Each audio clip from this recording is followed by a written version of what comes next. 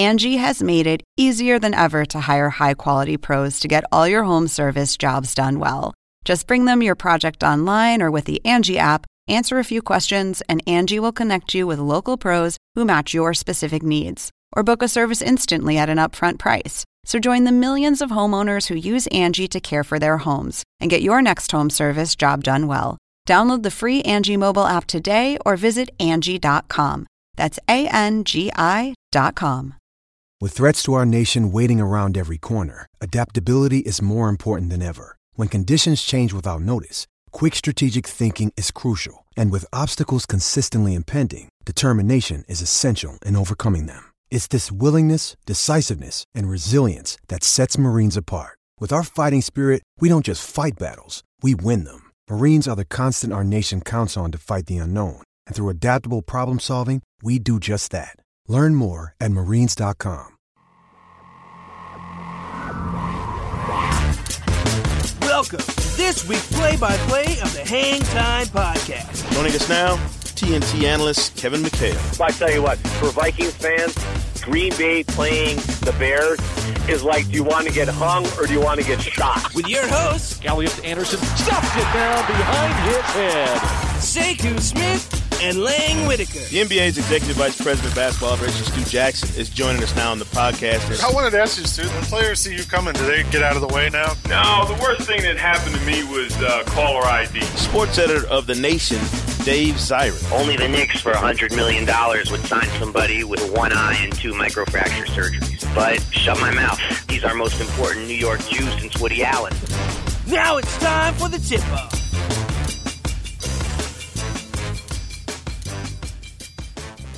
Sekou Smith from NBA.com, the Hangtime blog, joined by my gruff-voiced co-host himself, Lang Whitaker. You all right, dude? You sound a little hanging in there. Yeah, I got a little Darth Vader today. And Lang, this being draft time, we couldn't have picked a better time for our good friend Chris Dortch, Blue Ribbon College Basketball Yearbook, and the NBA.com's and NBA TV's college draft expert, joining us in the studio live. Chris, I'm sorry I'm not there to join you and sip on those Diet Cokes that have been sitting there. How are you, sir? I wanted to come and see where all the magic happens, and you're not even here, dude. Come on. It's rough. That blowback from the NBA playoffs and the finals is rough, man. I could barely get out of the bed the last few days. Now you got to do all the paperwork. Exactly. Don't remind me. We're knee deep though in your favorite, one of your favorite times of year, of course. Yeah. Yeah. This draft, how has it evolved for you from the first time we talked about this thing months ago to now, where we're just a couple of days out from Thursday night's NBA draft? That's a good question, man, because it has evolved. I mean, I don't think we had a high opinion of it a couple of months ago, but I have come to think about it this way. You know, it's like the Army. You can't have all generals, man. You got to have some privates. And it's the same way with the NBA. You can't have all LeBrons and Kobes. You got to have some players that are willing to play roles. And, you know, I don't think there's a wealth, some say 2 players that might have an instant impact and be a chance to be, you know, a superstar kind of guys. But I think upon further review that there are a bunch of guys that I think could come in, fill some roles, and have lengthy NBA careers. Well, Chris, which guys like in the last week have kind of helped themselves or have probably gained some esteem in the last week or two? You know, there's quite a few. I think a guy named Norris Cole, a point guard from Cleveland State, he's a guy that not a lot of people talked about unless you're an NBA scout. There's only 2 players, guys, in the last 15 years that put up a 40-point, 20-board game. Blake Griffin was one. This kid at 6'1" was another. He had 40, 20, and 9 against Youngstown State. Now, I don't care if you're playing Armpit State, man. you go 40, 20, and 9, I'm impressed. Good grief. And he's been having good workouts. I think the scouts like his quickness and his ability to get to the rack. He was Defensive Player of the Year in the Horizon League, so he will guard, likes to guard. So I think guys like that, another point guard that you know, truthfully, wasn't even on radar screens for a lot of people until late, is a kid named Julian Stone from UTEP. He's a legit 6'6". Not many players in the whole country led their team in assists and rebounding. This kid did. So I think guys like that are going to maybe fill some roles. I think John Lure from Wisconsin, the big man, I'm not saying he's Dirk Nowitzki, but he does Nowitzki-like things from the standpoint that he can put the ball on the floor at 7 feet and get to the rim, and he can also shoot the three. So, guys like that have been boosting their stock as we've gone along. Chris, so much changes in the time that, we start examining these players to now. But the fact hasn't changed. Kyrie Irving has 11 games of Duke footage for everybody to watch. Enes Kanter has none. Yes, from his college. It's a little scary. Yeah, I mean, I wrote about it this morning that I think Cleveland is right to pause for a minute just to really study this draft, study that top group, and decide, hey, are we making the right choices? Is Kyrie Irving the guy that we think? Is this one of those deals? And we don't have these sorts of drafts often where there's this much uncertainty about who those very top picks are. Are the Cavaliers right to sit back and look at this and really study it before they move Thursday night? Well, I think they are. I mean, they've got the pressure of a whole city's expectations. LeBron James leaves. I'm not knocking him for doing that. Some Cleveland fans have. But they want to get this franchise back in a hurry, and they can't do it by making mistakes. I can say a couple of things that might make them feel a little better, and I'm sure they know this by now. But Duke was the defending national championships at the beginning of this year. Coach K tore up their offense and reinstalled a new offense, all because of Kyrie Irving. Now, you don't just do that for anybody. Right. They played up-tempo, put more screens in so this kid can get into the lane and make things happen. And so that's got to make you feel pretty good. And there was a quote that Coach K gave during the NCAA tournament. He says, if this kid plays the whole year, he might be the best player in college basketball. He's that good. So, I think you're talking about Durant-like territory then if you're the best player in the game as a freshman. So that might make them feel a little bit better. Yeah. And then Kanter, is the other guy you hear them maybe taking. I talked to Rafael Chilius, who's a Washington assistant. Remember, he committed there before Kentucky got him away, but he was the first guy from the States that laid eyes on this kid, and he said the first thing he noticed was the guy was just he treated a rebound like it was his last meal. A Moses Malone-like rebounder, he said.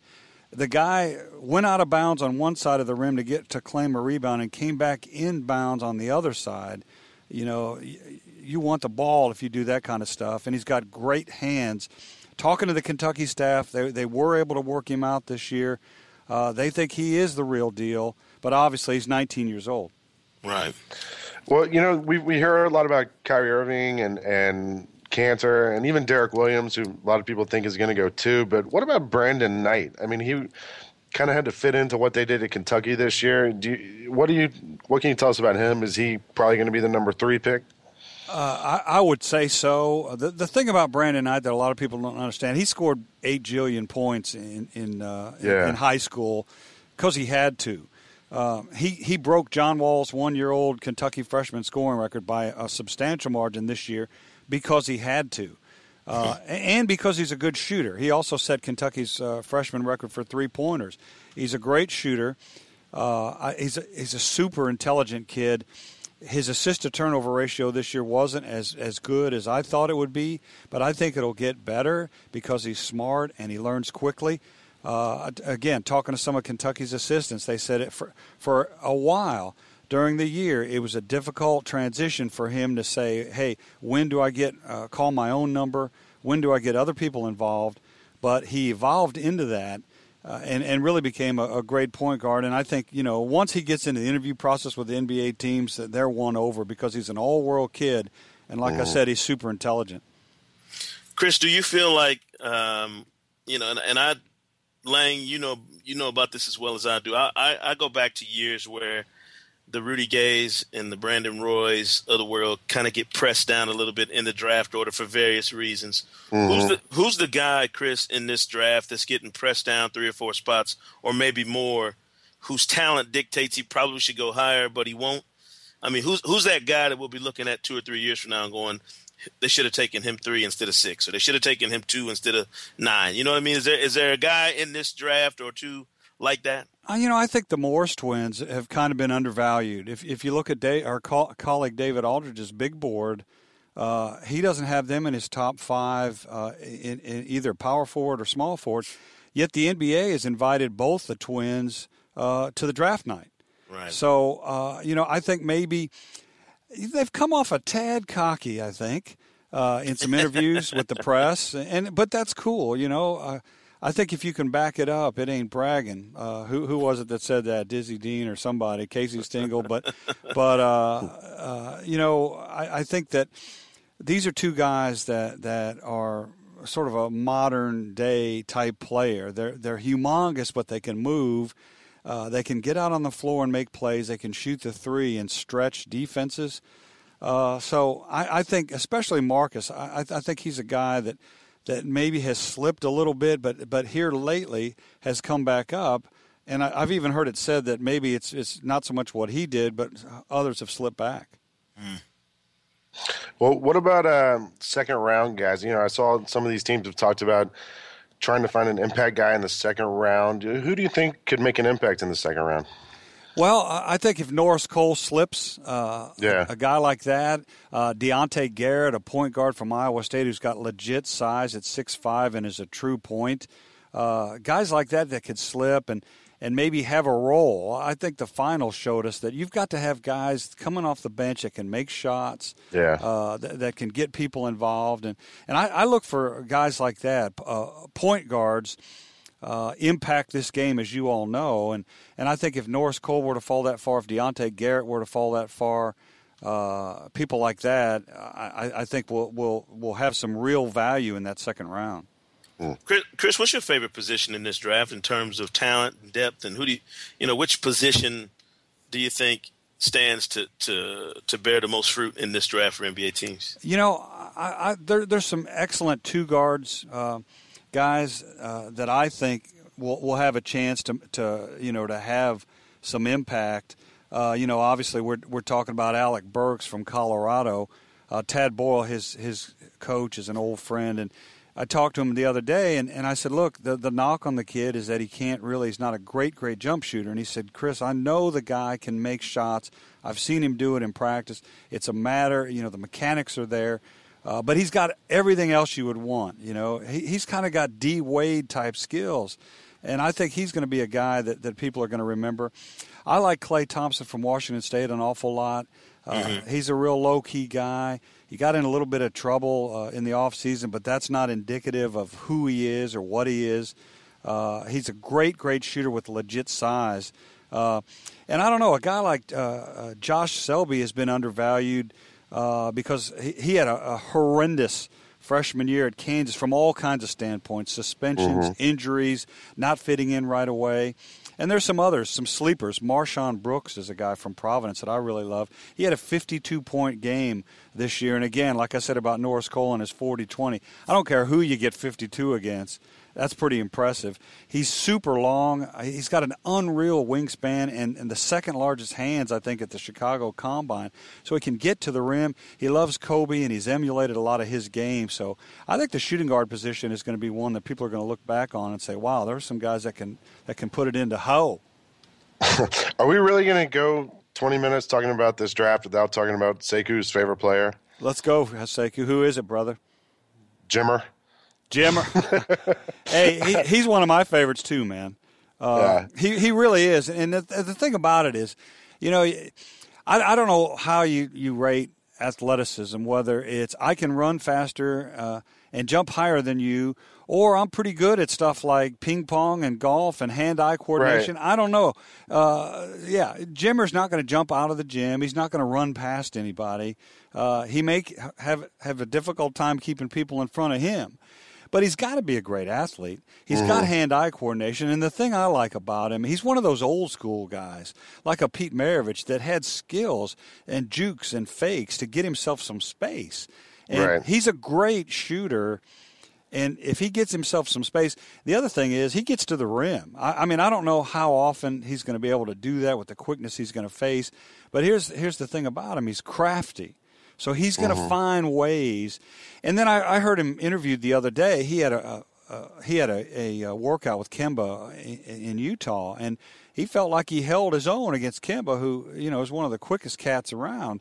I think in his mind, he thinks he can guard. If you think you can do something, that's 90% of it. Then you just have to be taught and coached, and I think he'll be able to hold his own. The thing about him that I like, he's just like Stephen Curry. I saw him come to a game at Chattanooga. Chattanooga draws flies. I mean, right. they're lucky to get 3,000 people. That night they got 9,000.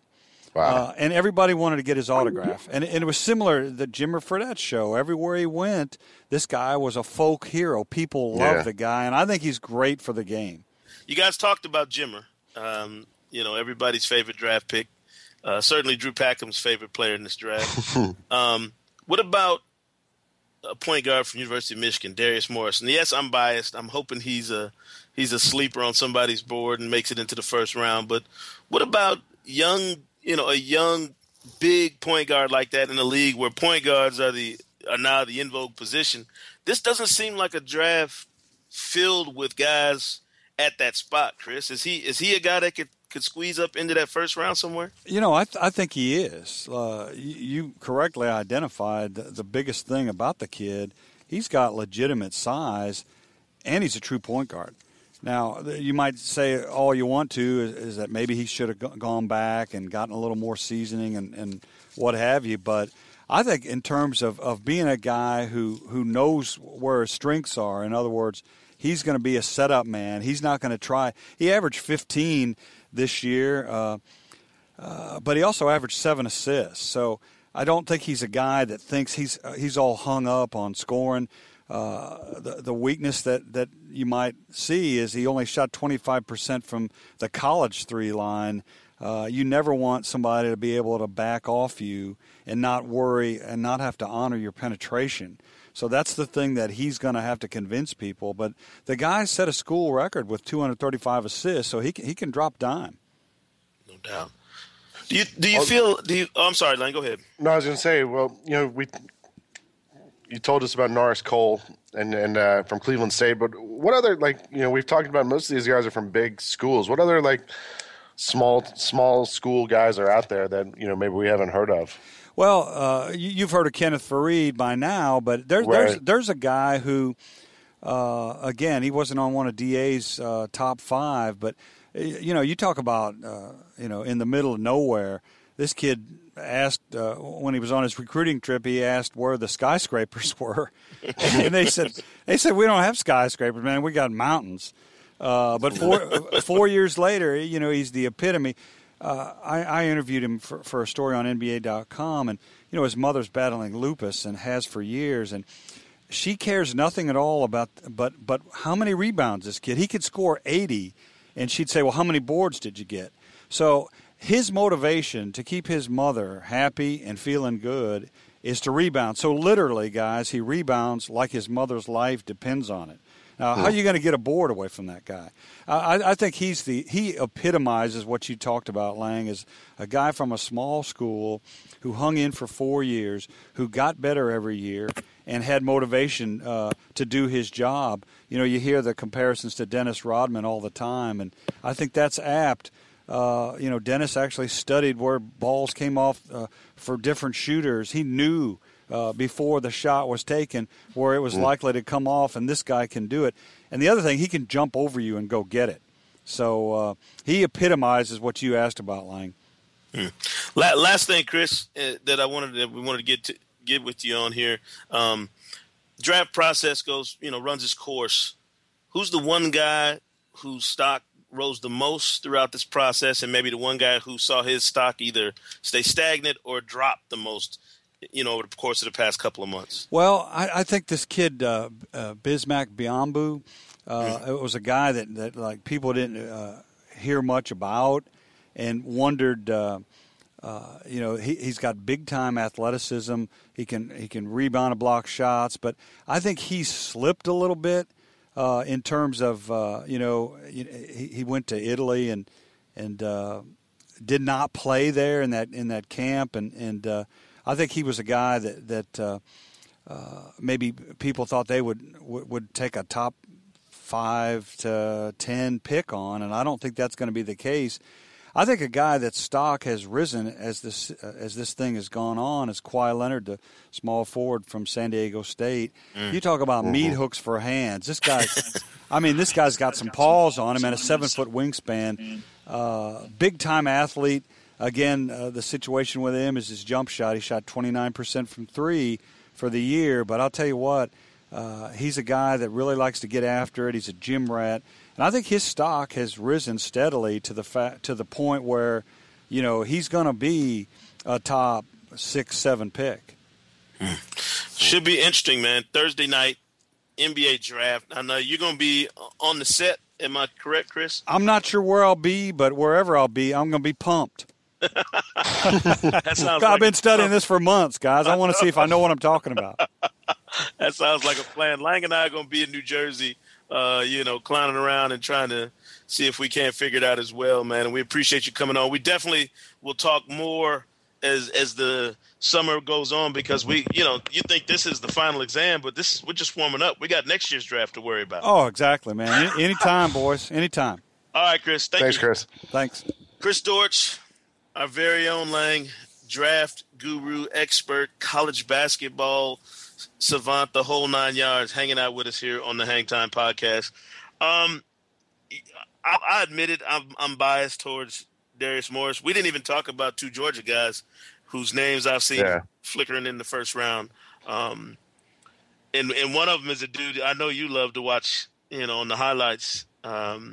Travis Leslie. And this draft to me is one of those strange ones where you don't know who's going to pop out in the second half of that first round, and certainly into the second round. And that's, to me, where you make your money if you're a good organization, is that you're able to go down in the first round, down in the 20s, in the late teens even, but really down into the 20s and the mid-20s and pull out a Darren Collison or, or a Jameer Nelson. Yeah, but don't you think a lot of that has to do with the franchise itself and, having a system in place – and knowing exactly what you're going for. And that's why the Spurs can pick at the bottom of the first round every year and get a guy who's great and comes in and does exactly what they need him to do.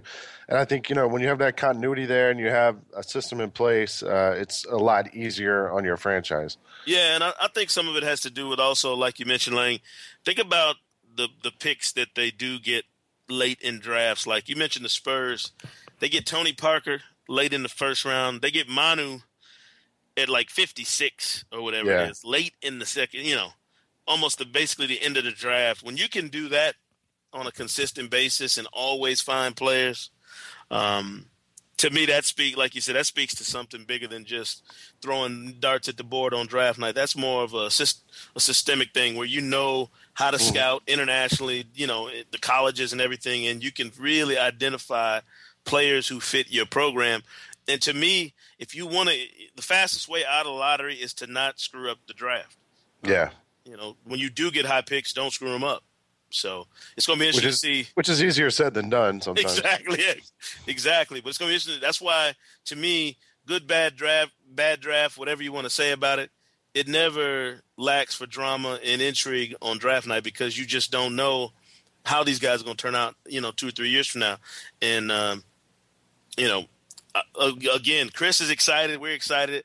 And we got some more guests lined up who I think are equally excited. So moving along, Lang, the city of Cleveland, outside of New Jersey, the Prudential Center, New Jersey on Thursday night is going to be the center of the draft universe Thursday night.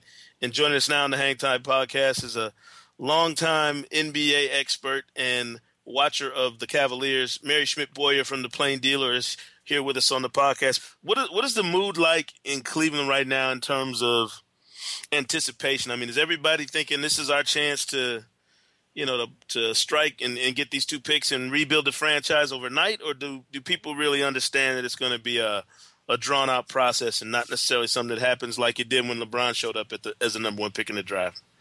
Well, sadly, I do think that people are kind of overestimating what these players are going to do as far as, turning around the Cavs' fortunes. I do think people are sort of optimistically hoping for the playoffs next year. The Cavs have tried to keep kind of a damper on things, saying, hey, we're probably 3 years away, so next year would only be year 2 in this. But But I don't think fans are quite getting that message. And you know what? After what they went through this year, at this point, maybe you should just let them be a little more excited. Of course, it's like Fort Knox trying to get information out of the Cavs. So,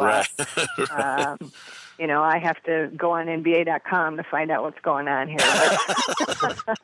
Well, you talked about, these players being able to come in. I know you said it's hard to get information. Is there any indication who these players might end up being?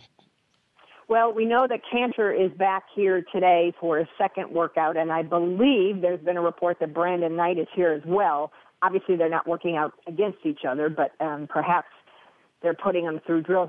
Again, they've been very, very, very closed-mouthed as opposed to everybody else who sends out emails about the workouts and who's coming, and it's been very difficult. Just, on one hand, I get that they're trying to keep all their options open, but from my point of view, given what's going on around the league, and I don't think you give anything away by saying who's here working out. In fact, if you're interested in misinformation, you could invite a bunch of guys and you don't have any interest in drafting. So, we do know for sure that Cantor is here today. We know Kyrie Irving was here, I think, 2 weeks ago, and this is the only workout he's done.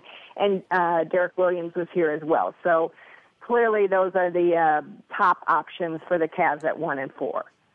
Mary, I haven't watched them all year. Is it even a matter of what position or what's the biggest need, or do they just need an infusion of young talent at whatever position? And, you just want to add the young bodies and the excitement that comes with the draft. I mean, is there any way you could break it down and think, okay, well, this is what they really need if they want to take a next step?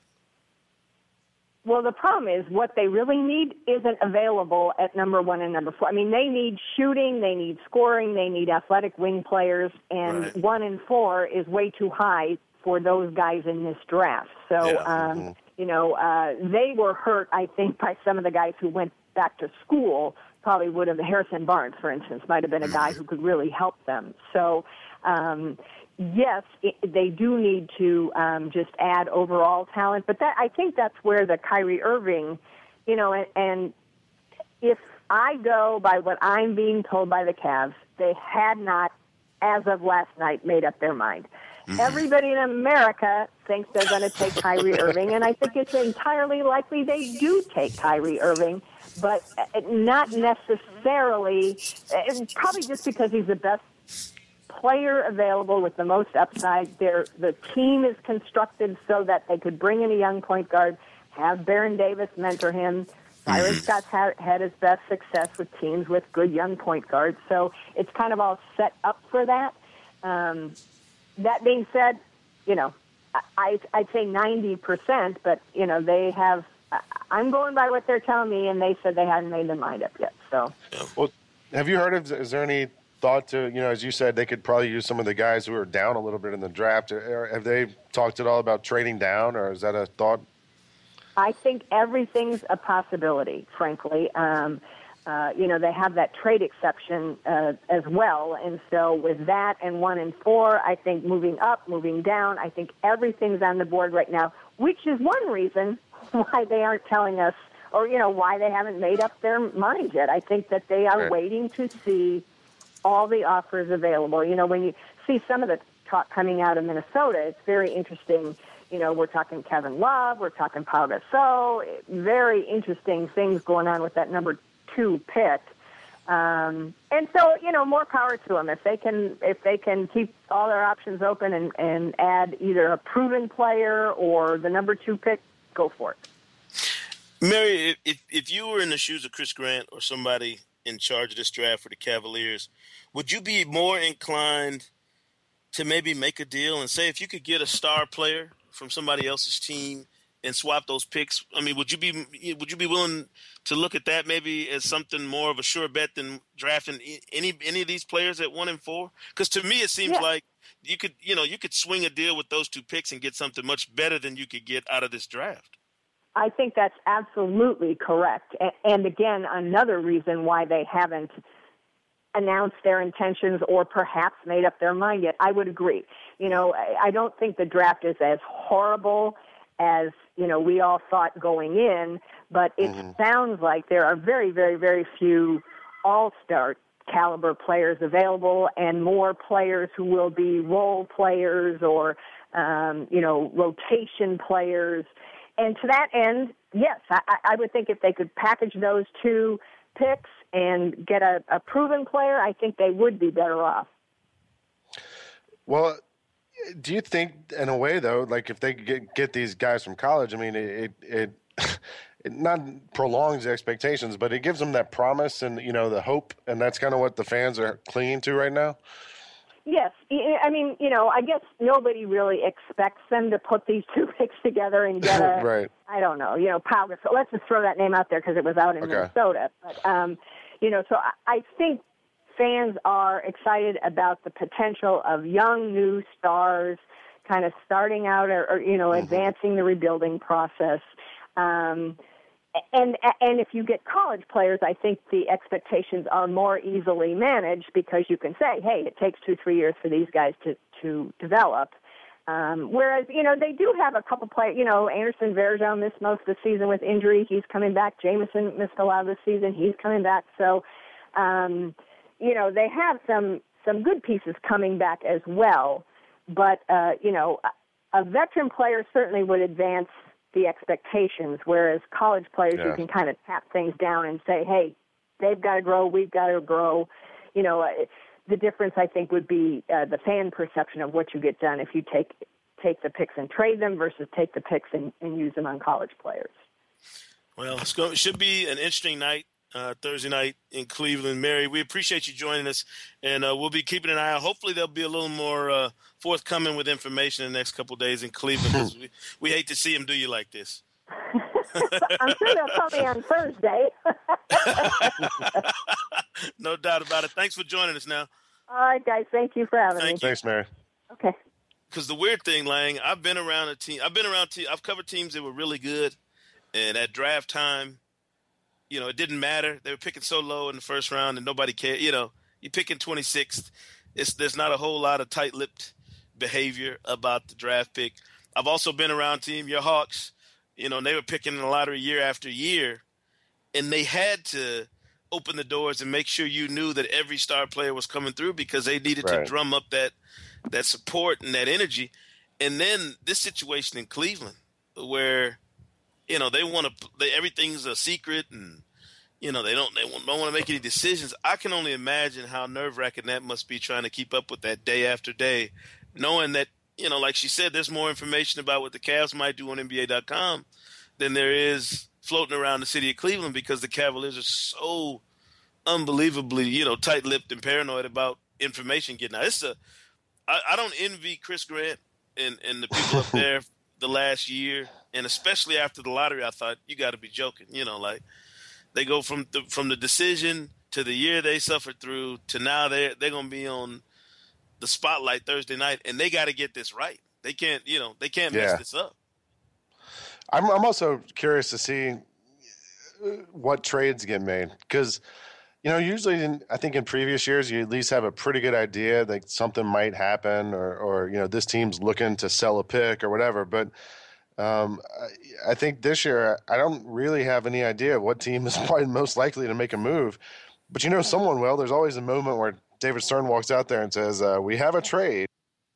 And the whole crowd oohs or whatever. So, it's going to happen, but I just don't know exactly who it'll be. And I'm kind of interested to see how that shakes out, too.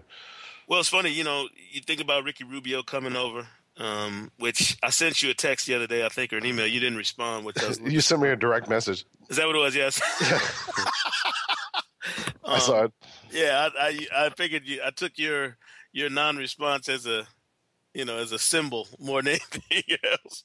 But I mean, if you're picking 1 and 4 in this draft, and and you're that team, you have to really ask yourself, what could I get existing player wise that would be better than either of the players I would get at 1 and 4, or that potentially could be better than the players I could get 1 and 4. And this mystifies me about drafts all the time, but I guess it has everything to do with the fact that teams are always selling hope. I dig that, you're selling the future and you're always selling things that, when you're in that high lottery, things are going to be better down the road. Right. I just feel like, and I don't know, maybe it's the microwave generation in me, but I just feel like, wouldn't it make more sense if an Andre Iguodala is on the trading block, as has been rumored, or any player of that caliber or higher, wouldn't it make sense to take your draft pick and something else and say, hey, let's move this, get a known commodity and roll with that, Well, but also think about this: it's cheaper to get even two guys, absolutely, than it is to have one guy like that. And if you don't have contracts you're trying to move, you can't go get that guy. So I see it both ways, and I also understand. Again, if you don't want to speed up the expectations, right, you can take your time and draft these guys. Yeah, and that kind of worries me too. That so much of the draft over the you remember there was a time before, and this is taking it back, but I mean before high school players started coming in the draft in droves, and they've since obviously stopped that. You have to go to school for at least a year, but before that time, the draft was always about selecting the guy you thought was going to come in and have the greatest impact right now. Right. And now it's much more of a futures market. Yeah. And and speaking of futures, there's a guy who's traveled all over the globe studying the NBA draft futures market, joining us now on the Hang Time podcast, our very own Scott Howard Cooper, Mr. Italia himself. Sir, how was the trip abroad? Give us the breakdown. It's a miserable job. I mean, one day you're getting tickets to sit courtside at some NBA arena and being paid for it, and the next day you're jetting off to Italy. I mean, this is terrible. Why did I ever take this job in the first place? What a international star this guy is. You had great stuff, obviously, from the Adidas Euro Camp over in Italy, but you also had the Dwight Howard lick, which we're going to talk about in a few minutes as well. With him talking about becoming a free agent, and wanting to stay with Orlando, but definitely wanting to become a free agent in 2012. Scott, did you leave Italy convinced that one of those international players was a cut above the rest of them? I mean, was that enough time for you to go over there and come away with that feeling? I saw separation for two guys, maybe not one over the other. Before I went, I talked to a lot of scouts and a lot of general managers about this group of international prospects, because for the first time in a few years, there really is going to be a big foreign influence in the lottery and throughout the first round, and that's something we haven't seen for a while. And then once I got over there and talked to the players themselves and got a chance to talk to the NBA people and some of the European scouts after the individual workouts, after they had done some personal interviews, I left feeling that Jonas Valanciunas and Jan Vesely are slightly better than the rest. And that's obviously at a very early stage, because both those guys are young guys. When we say prospects, it's not just NBA prospects. These guys are relatively young, even in the European game. But those are the two guys that you really hear the most raves about. Well, tell us about Bismack Biyombo. I know he's like the talking point for the last couple of weeks. What have you seen from him or heard about him? Well, very, very intriguing, because he's really come out of nowhere. This is a guy that a year ago maybe some people had heard of but did not consider to be an NBA player, and definitely not a first-round pick. And absolutely, positively, nobody was saying, yeah, there's a chance that this guy goes in the lottery. He's a fabulous athlete, one-dimensional in the sense that people think he can be a game changer on defense, but he has zero offensive skills, and that's what makes it kind of interesting. Did not even finish a full season in the top league in Spain this year, which throws a little bit more intrigue into it, the lack of experience. But there's really a split vote on this guy. Some people think he's all hype, that this is just because he's sort of the flavor of the month. And then there are other people that say, no, this guy's really going to be a difference maker. You can't give him the ball on offense. You're going to have to play 4-on-5, and that's an obvious problem. But defensively, he's going to win you games. Scott, I'm kind of intrigued here about Enes Kanter only because nobody seems to want to claim him. I mean, the NCAA won't let Kentucky claim him officially. he doesn't necessarily get lumped into the international pool. I mean, where does he fit in this equation in terms of whether or not he's a strictly an international guy or is he an American college guy? I mean, how do scouts and executives gauge his game? That's a great point. It's funny, just when we were talking about the crop of European players, I'm thinking a few of the guys, and Kanter really doesn't fit into that mold in certain ways. You're right. He is sort of a floater. Maybe he's a man of all nations. Maybe we'll say that. Because he is from Europe, that's what his background is, and he played for the international team at the Nike Hoop Summit in Portland, and that's where he was really impressive. I guess by now it's 14 months ago. But he came over and enrolled in the University of Kentucky and expected to play his freshman season in Lexington. But then, as you said, because of the NCAA ruling, he was not able to. But he stayed at Kentucky. It's not like he went back to Europe to play there to gain more experience. He practiced with the Wildcats. He attended classes. And so there's sort of this sense that, European guy, American guy. So I'm not sure where he fits in there. All I know is I think the guy's a real player, and he could go as early as number 3 to Utah. That's definitely a real possibility. His English is good. I don't know how well he spoke before spending the school year at Kentucky, or if this is the byproduct of having been in the United States for a long time. But his English is good. His attitude is terrific.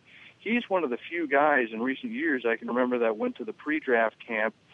This year, the last couple of years, has been in Chicago. Before that, it was in Orlando, who was a top prospect, obviously headed to the lottery, and said, I'm going to play anyway. And that, usually that's where you have the guys wrapping themselves in cellophane and saying, I don't want to hurt my draft stock. I'm not going to, I'll take the physical and that's it.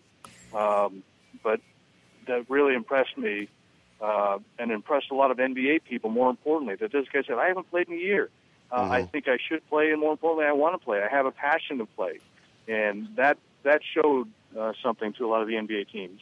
Right. Well, Scott, a lot of these guys this year, especially in the draft, the international players that we're talking about are all either being mentioned in the lottery or at least first round. Are there any guys, second-round guys or guys that teams might draft late in the draft and leave over to season a little bit? I think the two names that probably fit best into that category, one guy is a bubble pick, end of the first round. Second round early is a possibility as well. He's a small forward, a terrific shooter named Davis Bertans. I had a chance to talk to him in Italy, and he was the first one to say, oh gosh, I do not expect to be in the NBA this season coming up. If I am drafted, I almost certainly will come back to Europe, or if the team feels like I'm going to learn more just by practicing with the NBA team, which is a possibility. He said, I'm not going to play, even if I come over to the NBA. So even he's the first to say that he's a year or two away. Another one of the interesting prospects is Nikola Mirotic, who's a center in a draft with very, very few centers. This guy would probably be a first-rounder, but in this case, he's got a terrible buyout. People think that at best he's 2 years away from being able to come over. So I think you're going to see him slip into the early second round, and somebody's going to feel like, we'll take him, we'll keep an eye on him, and we'll check back every now and then, but we don't expect to see him for a little while. Right.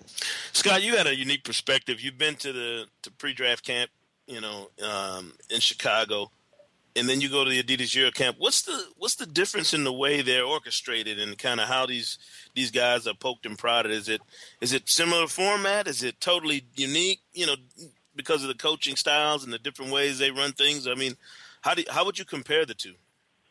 They're pretty similar. One of the things that jumped out to me was that there was a lot more team practice time in Europe. In Chicago, you saw a lot of the guys going through drills. There was a lot of testing. There was a lot of 3-on-3 play, 2-on-2, a lot of things that you would see in any high school, college, pro practice, just post drills, 3-man weave, all the basic things. In Europe, there was a lot more because they had 3 courts almost next to each other, just with dividing walls sort of separating for a little bit of privacy. And there was a lot more time with your team, just sort of practicing, and you would play games at least once a day, and sometimes more if you were picked for an all-star team, and you would end up playing again later on that evening. Coaching was pretty similar because what you saw in Europe was a lot of names and faces that you would recognize in the United States.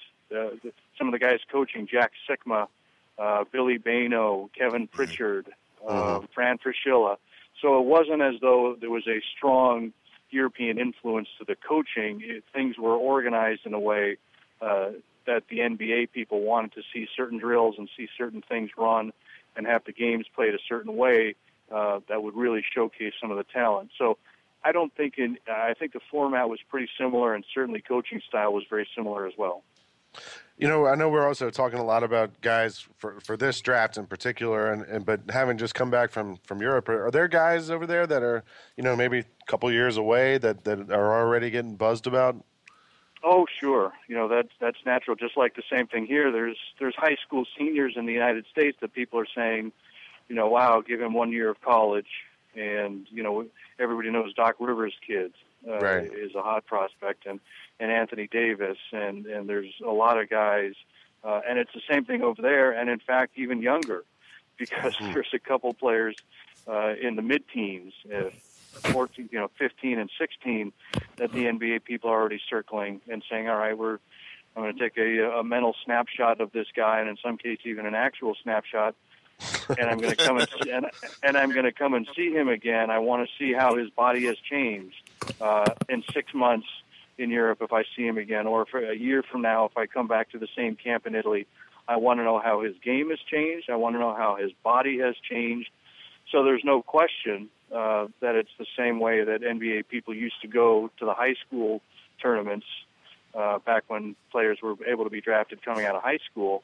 It's very, very similar to those things. People, you can't scout these things 1 year at a time. If you're a general manager, you'd be you're completely dead in the water. These people have to have an idea on where things are heading in the draft of 2012 and 13. I would say maybe there's 1 or 2 guys they have in mind even for 14.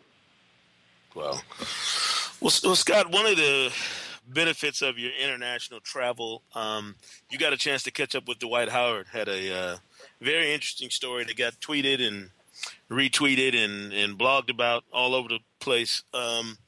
Dwight Howard talking about, his first priority coming back to Orlando Magic, but certainly wanting to become a free agent in 2012. And I'm curious, did you get a sense talking to him and watching him at all that he's on the cusp of doing something major, be it saying all this stuff, but then maybe deciding he wants to play elsewhere, or maybe is there somebody he maybe has in mind and luring to come play with him in Orlando? I mean, where did you gauge his mood and his temperament to be at after speaking with him in Italy?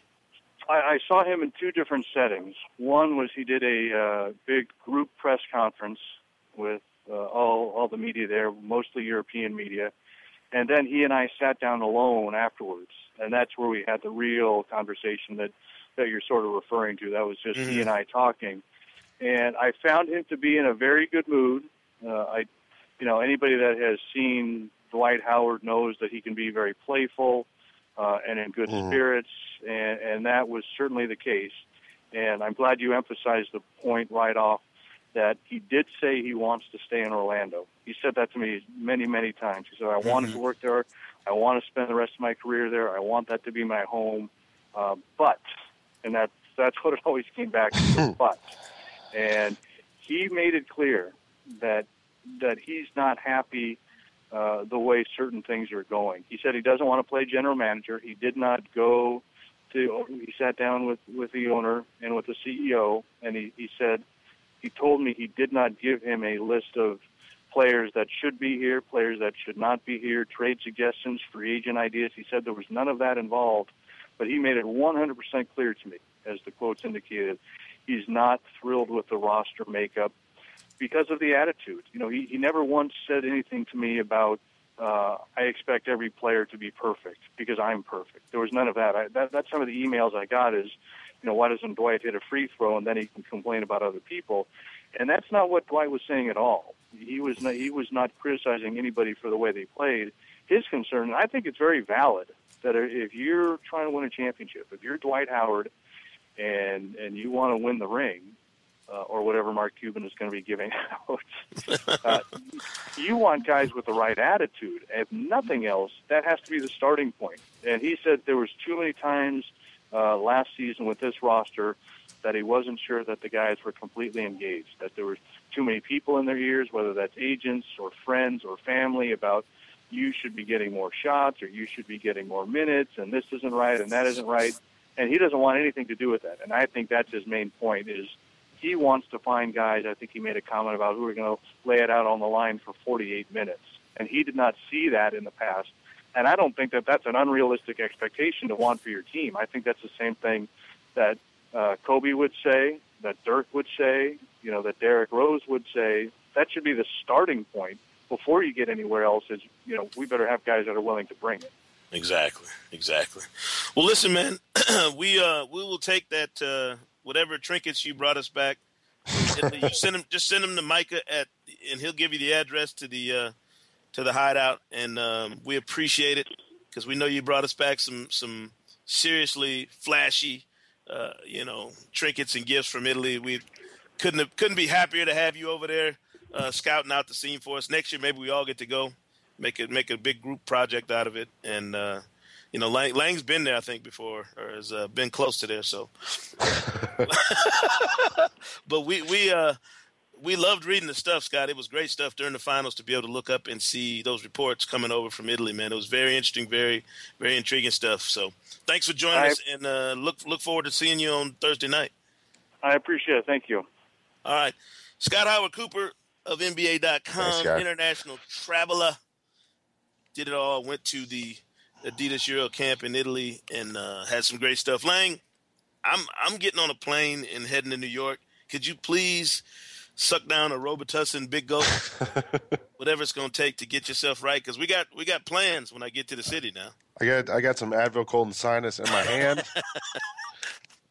I didn't want you to give me a hard time about drinking while we're taping the podcast. You can hear me when I'm drinking my water usually. So yes, got to do what you got to do to hydrate, my friend. I'm waiting until we sign off here, and then I'm going to get back on the medicine. All right. Well, listen, Thursday night, NBA draft. Thanks to all of our guests, Chris Dortch in studio, Mary Schmitt Boyer, the plain dealer, Scott Howard Cooper of NBA.com, all coming on to break down the draft for us. I can't believe we did a whole show without talking about the NBA Finals, the Dallas Mavericks parade, and all that other stuff, but you got to put it in the rear view when the draft is bearing down on you a couple days later. You know, you got to get in draft mode this week. So we'll definitely reconvene in New York and maybe throw something together and see, maybe what we can talk about post-draft later this week on the Hang Time Podcast. Thank you for joining us, and we will see you next time. Later. Thanks for listening to the Hang Time Podcast. To download more episodes of the show, visit the iTunes Music Store.